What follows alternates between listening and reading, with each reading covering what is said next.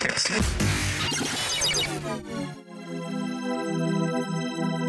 daily dose, kick in the pants, resourceful podcast to keep you focused, on point, and crushing the overwhelm in your business. This is Business End Process Podcast with Tim Vreeland. What is going on? Welcome to another episode of Business and Process. My name is Tim Vreeland, and if you have not heard my story, I am a business process coach and consultant, and I help small business owners to create systems and processes in their business to help them crush the overwhelm in their business, to properly handle and mitigate stress, so that way they can be present with their family. So if that is you, thank you so much for tuning in. If you want to get a better idea of my backstory and my journey, start all the way back at episode 0, which is the first episode. So episodes 0 through 6 will give you a good idea of my backstory and my journey and the business that I used to own and why I am doing this podcast. So today, in honor of Hump Day, being that this is Wednesday, I wanted to talk on what drives me nuts about Hump Day. And, this is just going to be more of a lighthearted episode today, probably more on the shorter side. But if I'm sure you've heard of it, but Hump Day, I don't know the history of it, but it essentially is saying that you're at kind of the hump of the week, right? You're at the middle of the week, you're almost through the week, you're almost to the weekend, just hang in there a couple more days, and it'll be Saturday before you know it. And again, like I said, I don't know what the history of Hump Day is. It could have come from something completely unrelated to work. But for the context in which this is used, it is essentially saying that because you're so miserable at work, you're miserable at your job, even if you own a business, a lot of business owners, frankly, they just own a job, that they're so miserable they have to look forward to the point in which they're halfway through their week and almost to the weekend. And that's one of the things that just totally drives me nuts, because the goal shouldn't be to make it to the weekend. The goal should be to be happy with what's in front of you and what you have, right? And focusing on, like I had mentioned in the episode yesterday, what you have, not what you don't, and what you can do with what you have to the best of your ability. So if you're at a place that you celebrate Hump Day and you celebrate, you just find yourself talking about it's Friday, I'm glad I made it, and you're just kind of joking lightheartedly about that, I would challenge to question whether you're truly happy doing what you're doing.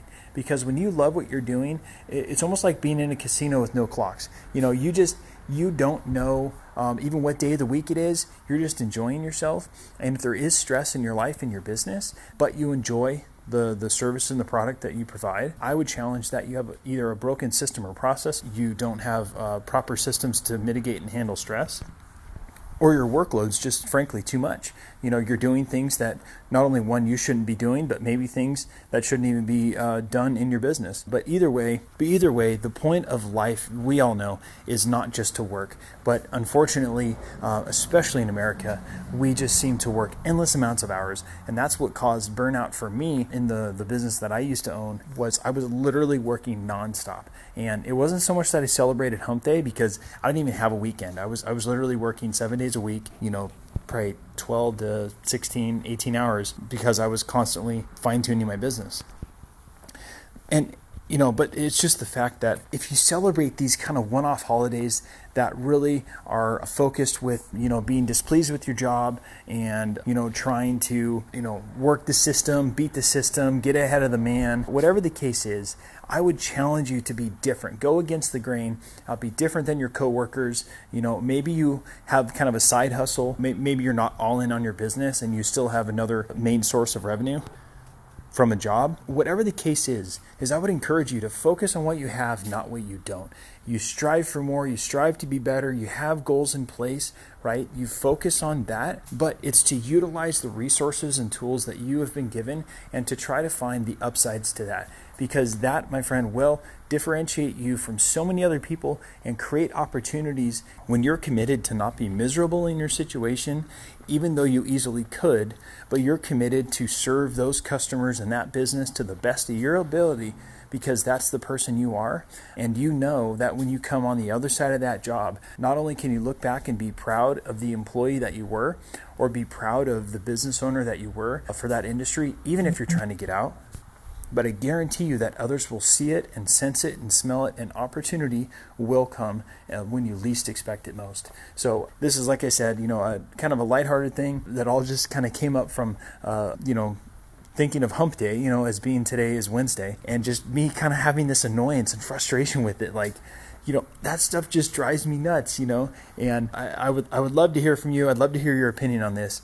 Sometimes I don't feel like everyone relates to where I'm at with some of these things, but saying these things can have such a deep psychological impact in our ability to move forward in our life that I think if we gave these things more attention, if we gave the words we say more attention, then we would more easily be able to, work within our business, serve our customers, but just really live a quality life that we're happy with what we have now, but we know we're growing for more. So I hope that met you where you're at.